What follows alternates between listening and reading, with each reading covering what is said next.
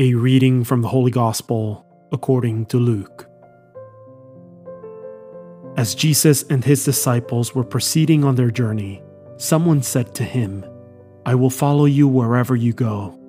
Jesus answered him, "Foxes have dens, and birds of the sky have nests, but the Son of Man has nowhere to rest his head."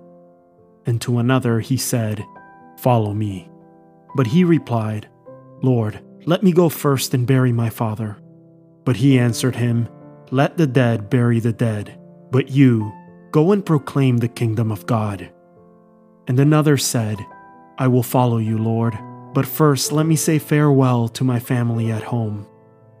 Jesus answered him, "No one who sets a hand to the plow and looks to what was left behind is fit for the kingdom of God." The word of the Lord.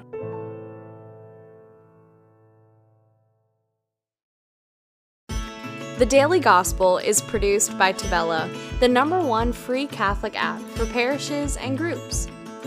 To listen to this episode and more devotional Catholic content without ads, make sure you download the Tabella Catholic app on the Google Play Store or the Apple App Store completely free.